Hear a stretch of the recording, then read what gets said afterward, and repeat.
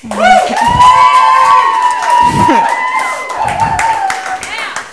you for the hype. Thank you. So as most of you know, about 3 months ago, I moved from my home of Seattle, Washington to Chattanooga to work for the house, and I have loved so many different aspects of that. I have especially loved meeting with a lot of you and hearing your stories and hearing about the cultures that you come from and the environments that you grew up that have shaped who you currently are and who you hope to become. That tends to be, as I grow older, something that I know that I love is just understanding different cultures and how I can see Christ within different cultures and therefore in different people. And I love it. And about 3 weeks ago, I was getting my hair cut with a new hairdresser here in Chattanooga, and I found myself in another one of these conversations talking about cultures with my hairdresser. And so I started talking about the different cultural components of the Pacific Northwest, and she told me about the different cultural components of what she called the South. And we talked about how those shaped our upbringings and what it meant to be a strong woman in different contexts. And we talked about how our cultures and areas around us have changed the ways we see womanhood and the ways we want to go about our vocation and the way that we are called to act on behalf of justice and all these other elements that make us us. And we also talked about just how hard it is to go about your young 20s not really knowing exactly what you want to do. But I remember this whole conversation as she was cutting my hair just felt so genuine and authentic, and I look back and treasure it. But I don't think I'll look back on that moment remembering the specific details that we discussed, but I will look back and remember this one comment that she told me towards the end of my haircut. If I don't remember it for forever, I for sure will remember it for a very long time. She said, "Katie, you're the type of Christian that makes me not hate Christianity." And I remember I was taken back, and I didn't know if I wanted to take it as a compliment, owning that in that moment I could trust that I embodied Christ in an authentic way that showcased the beauty of who God is to her.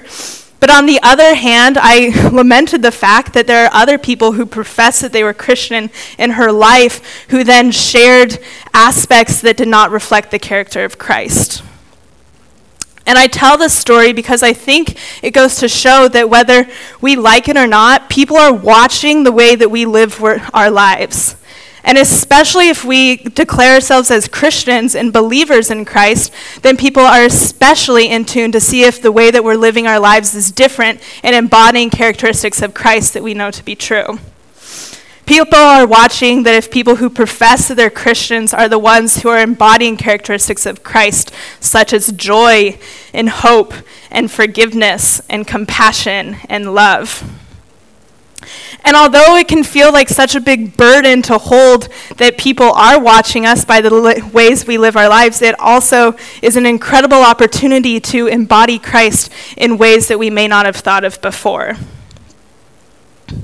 So I think that maps on well to the way that Paul is talking to the Colossians and telling them how they must live a life rooted in prayer, and then the ways that they live and the things that they talk about should all be embodying Christ. So before we dive into Scripture, going verse by verse, I just want us to bow our heads and pray. Lord, I thank you for all the opportunities you give us to embody you. I thank you that we are all so different from one another that we can reflect different characteristics of you to others. Lord, I pray that tonight we are both equally convicted and encouraged with the ways we reflect you. Lord, and I pray that these words are from you and not my own. Jesus, we love you so much. In Jesus' name, amen. So the whole semester, basically, we've been going through the book of Colossians, and up until this point, we have seen how Paul is telling the Colossians about how they should live in knowing now that the gospel is something that's going to transform the lives of the people that they are around. And he believes that the gospel is so transformative that when people who are in the church believe it to be true and the truth that Jesus is Lord, that the ways that they live outside of the church is going to reflect and embody Christ in ways that people have never seen before. And so in that, Paul acknowledges that people do have different communities that exist outside of their church community. He acknowledges that they have family and friends and coworkers, and their children have friends, and that all of that relates to one another. And so I think in going and understanding that, we can relate to the Colossians in the way that we too have so many different communities outside of our faith community here at the house, where we also have the chance to embody Christ and tell people that Jesus is Lord. So in verse 2, it says, "Devote yourself to prayer with an alert mind and a thankful heart." And I love that first word, devote, as if Paul knows that prayer is the very thing that connects us to our life source of Jesus Christ. And if we are devoted, then that means we are committed to staying rooted in Christ and knowing that outside of Christ we are nothing. And that outside of Christ we cannot do the things that we want to do. So it's through devotion to our prayer life and to connecting with the Lord that we are able to see the ways in which God is at work. And with an alert mind, we can look around and see the ways that God is at work around us. And with a thankful heart, we can also praise God that he's also at work through us and within us. And that we are a part of the people that get to reflect and embody Christ to others. And that is something to be thankful for. And I love, just reading about this, and I wonder what it would look like if we all understood that apart from Christ we are nothing, and that is through prayer, praying with both alertness and a thankful heart, that we can embody Christ better to those around us. And I think in a very practical way, as we spoke earlier, the Lord's Prayer, that is a way, and just the very way we pray, is a way that we can embody Christ. In the Lord's Prayer, we prayed, "Your kingdom come, your will be done, on earth as it is in heaven." And that's so powerful because when we say, "God, your kingdom come, your will be done on earth as it is in heaven," we are acknowledging that we are a part of God's miraculous plan. And once again, we are acknowledging that God is at work among us and he is going to work us through us so that his kingdom comes on earth as it is in heaven. And I think that's so powerful and so cool that we do have the opportunity to embody Christ even in the way that we pray. A couple weeks ago, I listened to a sermon from Pastor Jordan Rice of Slow City Church in California, and he was talking about how we should pursue justice. But in this, he said a statement that stuck out to me and I think helps intertwine what Paul is saying to the Colossians. Pastor Jordan Rice said, "We should pray with our legs." So when we hear pray with our legs, to me that thinks that if we are so rooted in the Lord in prayer, that should encourage us to go out and live what we feel like we're convicted to live by the Lord. So if we're praying with our legs, then we are acting, and as Paul says, that we are going out into our different communities that are different from our church community and embodying Christ in ways that we feel like will be evident to others because we are so rooted in the Lord through prayer. And I love, too, Paul's acknowledgement that he can do this even when he's in chains, in prison.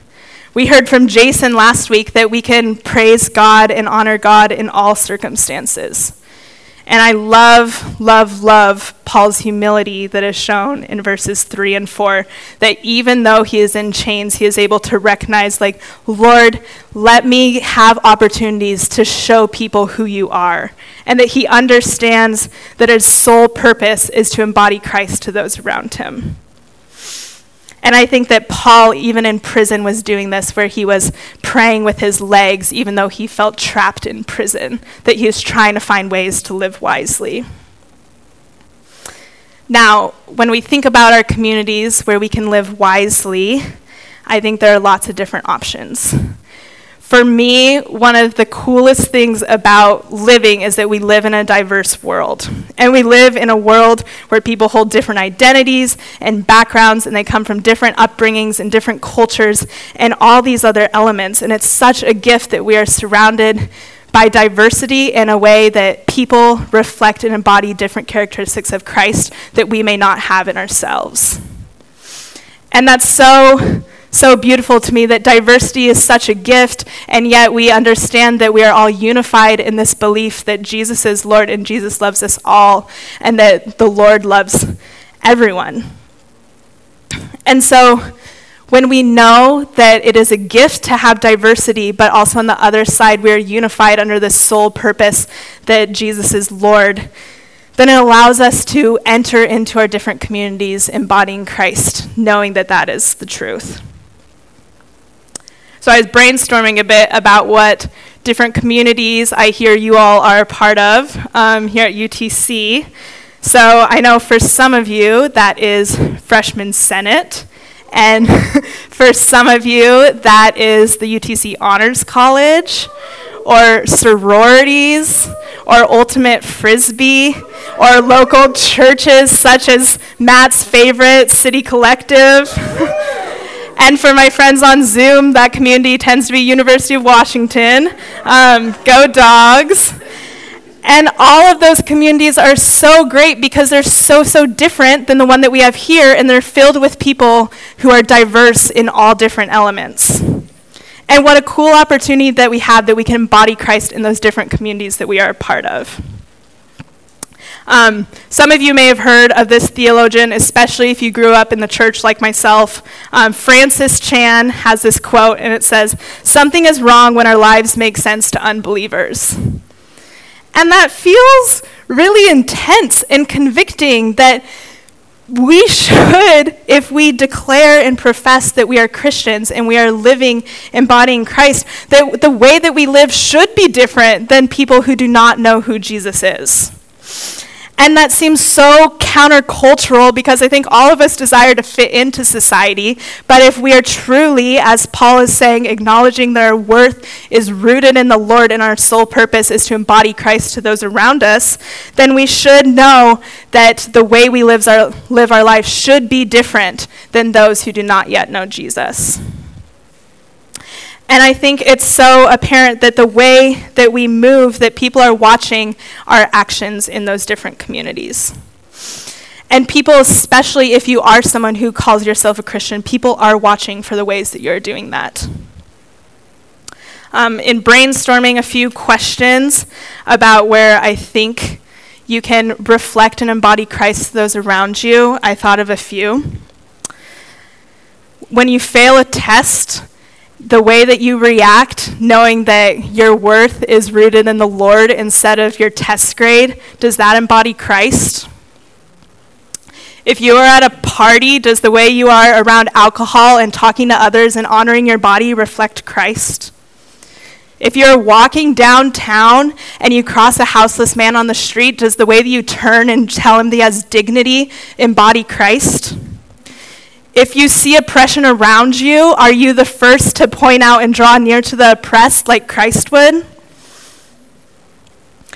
And if you get into conflict with one of your friends or family members, does the way that you are quick to forgive and quick to listen embody Christ in a way that feels so hard sometimes but is so holy? And I think all of those seem so countercultural to do, especially when we have society telling us that all those things are the right thing to do. And yet I think that even the most mundane acts are an opportunity to tell people about the radical truth that Jesus is Lord. And maybe it is even in those mundane acts that we see God's sovereignty and his faithfulness more than ever, because we're following through and fully knowing that even in those acts, God is present and working among us and through us. Now, after Paul talks about how we should live in different communities and make the absolute most of every opportunity, I think of the old phrase, YOLO, when I hear that. Then he talks about, let your conversation be gracious and attractive so that you will have the right response for everyone.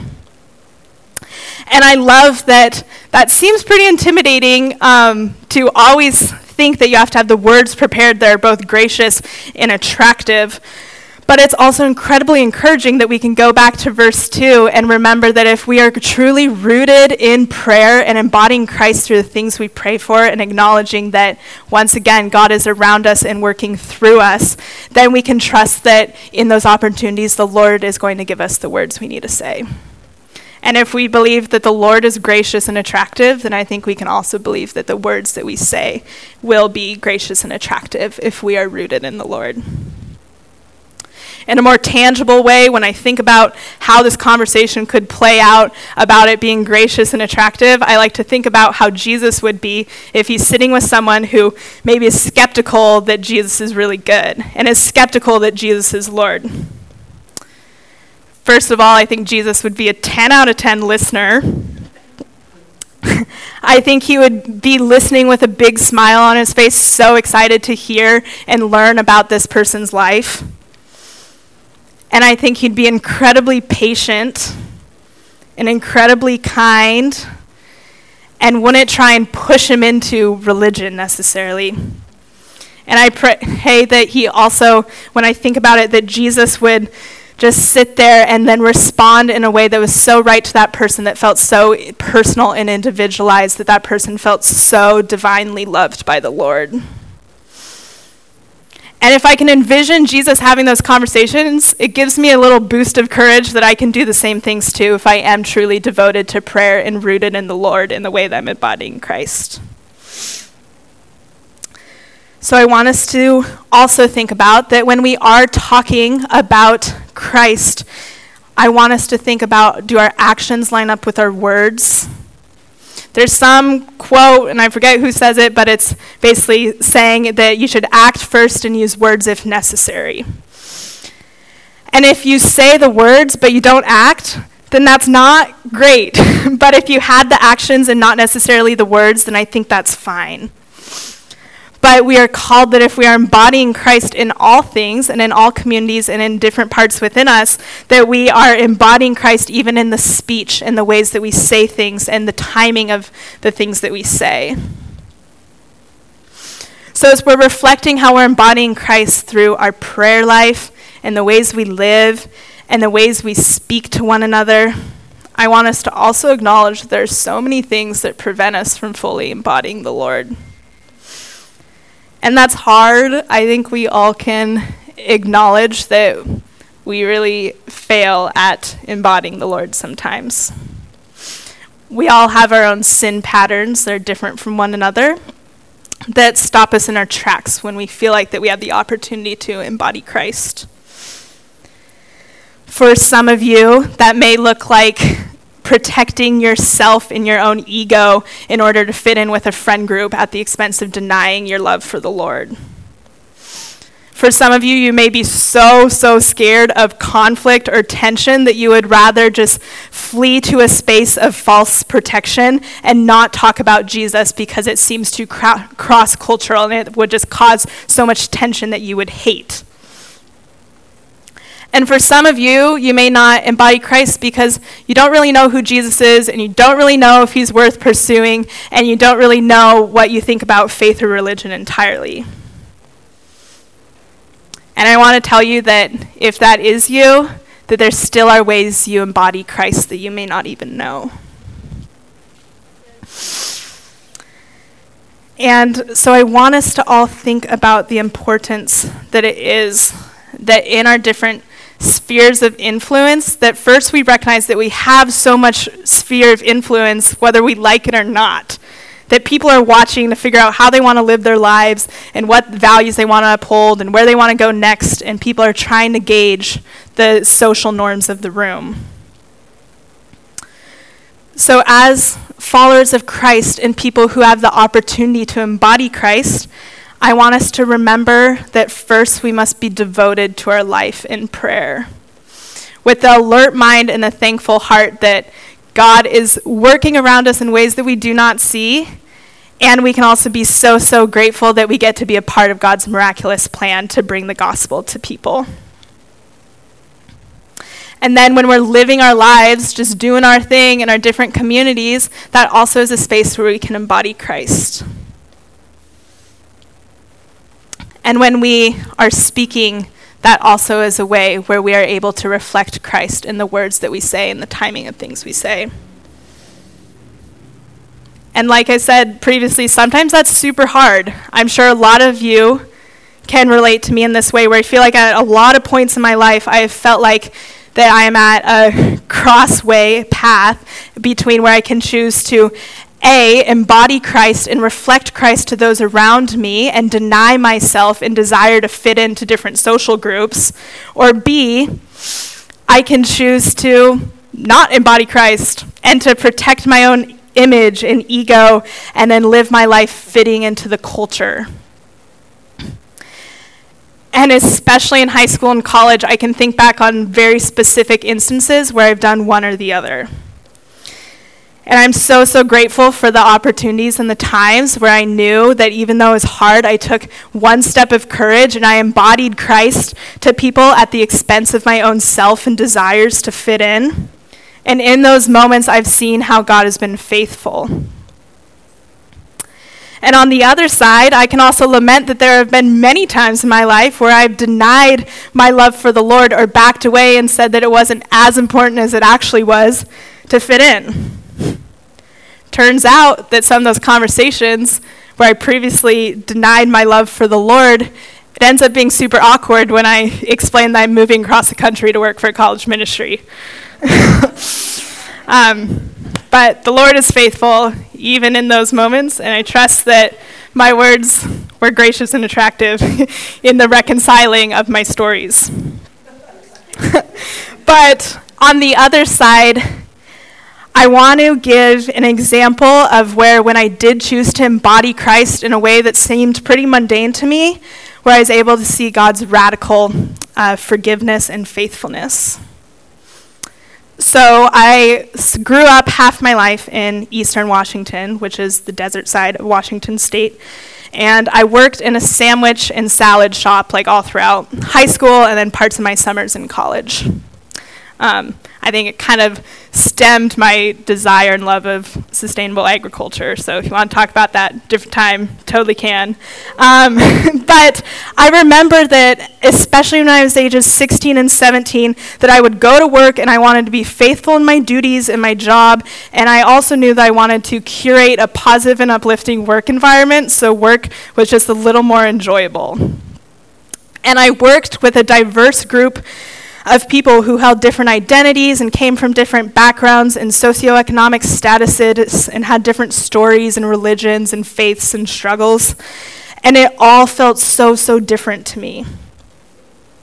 And I recall that not once did I ever have a conversation where I directly talked about faith to anyone that I worked with. I just was living my life, doing my job, trying to curate a healthy, positive work environment. So it wasn't until about 2.5 years later that I saw the Lord's faithfulness when I was embodying Christ through just making sandwiches. At that point, I had moved to Seattle, Washington to go to college at the University of Washington. And one night, I received a phone call from an old coworker that worked with me at Gray's. And she called me out of the blue, and I remember I was pretty confused because I didn't really think that we were like that good of friends because we never really hung out outside of work, but I also knew that I liked working with her, so I picked it up. And she called me on the phone crying and saying that her boyfriend of 8 years had just dumped her and she didn't know who to call, but she knew she could trust me, and she saw that the way that I lived my life when I worked at Gray's Sandwich Shop was different, and she just knew for some reason that she wanted to talk to me. So my coworker, who's now my friend, Iris, she traveled like the 2 hours to Seattle, and we were able to talk about Jesus over teriyaki food. And I felt in that little moment that I just needed a small act of courage to be like, the way that I live my life is different because of Jesus. And I remember my whole body was just shaking because I was so scared how this older coworker was going to view me if I declared and professed that the reason why I lived my life differently was because of Jesus. And now, years later, we can look back at that moment, and we both can acknowledge that we were able to see the Lord's faithfulness and provision in that moment for both of us, and how even now in our relationship that we still are able to see the different ways we embody Christ. For myself, I am so encouraged to see Iris in the ways that she, as a new believer, is embodying Christ with this new fire in her soul to tell everyone about Jesus and to read her Bible every day and be on worship team, and all these ways that's so encouraging to me as someone who grew up with the faith. When I feel like I'm at my low, then she is able to uplift me and show me the goodness of Christ again. And I know for her, when she has so many questions about faith and doubting it and is wondering if God is actually faithful, that I'm able to encourage her and give her the answers to the best of my knowledge that are gracious and attractive, in hopes that I can uplift her in her walk with Christ. And I love to see and hold on to those moments where I can trust that the Lord is faithful. Because I had no idea that the way I was living my life at 16 in a sandwich shop would ultimately lead someone to a radical shift in their faith and life in following the Lord and embodying Christ in ways that they had never, ever imagined their life could look. So I want us to be encouraged that even in the moments where you do maybe choose to embody Christ, and when people ask, why are you living your life differently, and you point them to Jesus, that you can acknowledge that the Lord is still faithful, even if you may not see his faithfulness in the moment. And maybe you will years and years down the road and you don't know it, but we also can just rest in the fact that we know for sure that the Lord is faithful. So if we are fully embodying Christ in the ways that we pray, in the ways that we live, and trusting that rooted in that, in the truth that Jesus is Lord, that when we speak about Christ or the things that we do, that we are embodying Christ, that we can trust that the Lord is going to work through us. And my hope is that each of us would embody Jesus through the ways that we pray and live and speak in all those various communities, and that we still could come together as people involved in the house and encourage one another and celebrate that we are in diverse communities that are so different from us.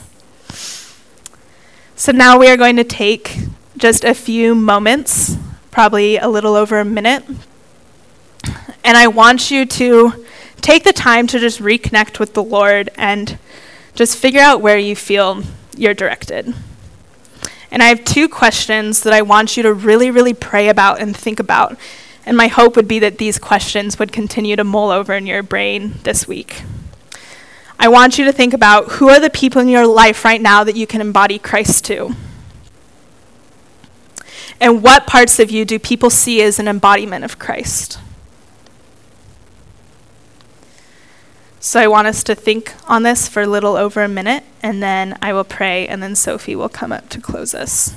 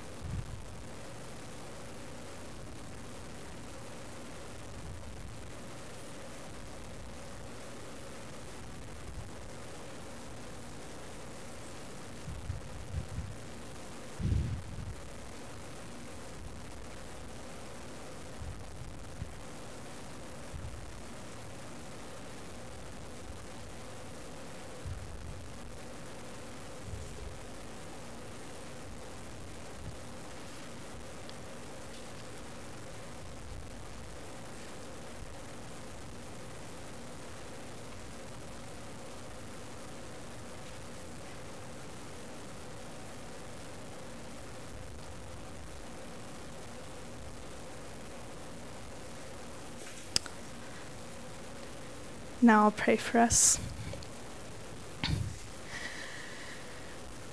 Lord, I thank you for putting us in diverse communities that are far different than us. I thank you for the ways that people embody Christ that we may not ourselves embody you. And I thank you that you are at work around us in ways that we cannot see.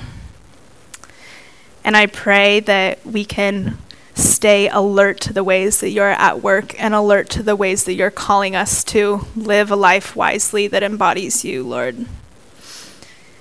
And I pray that as we enter into our different communities embodying you, that you give us the answers that we need and the convictions that we need to embody you so that people understand that the way we live is cross-cultural and it is supposed to be different. Lord, I thank you for this community, both here at the house and my friends in Washington. Lord, we love you so, so much. In Jesus' name, amen.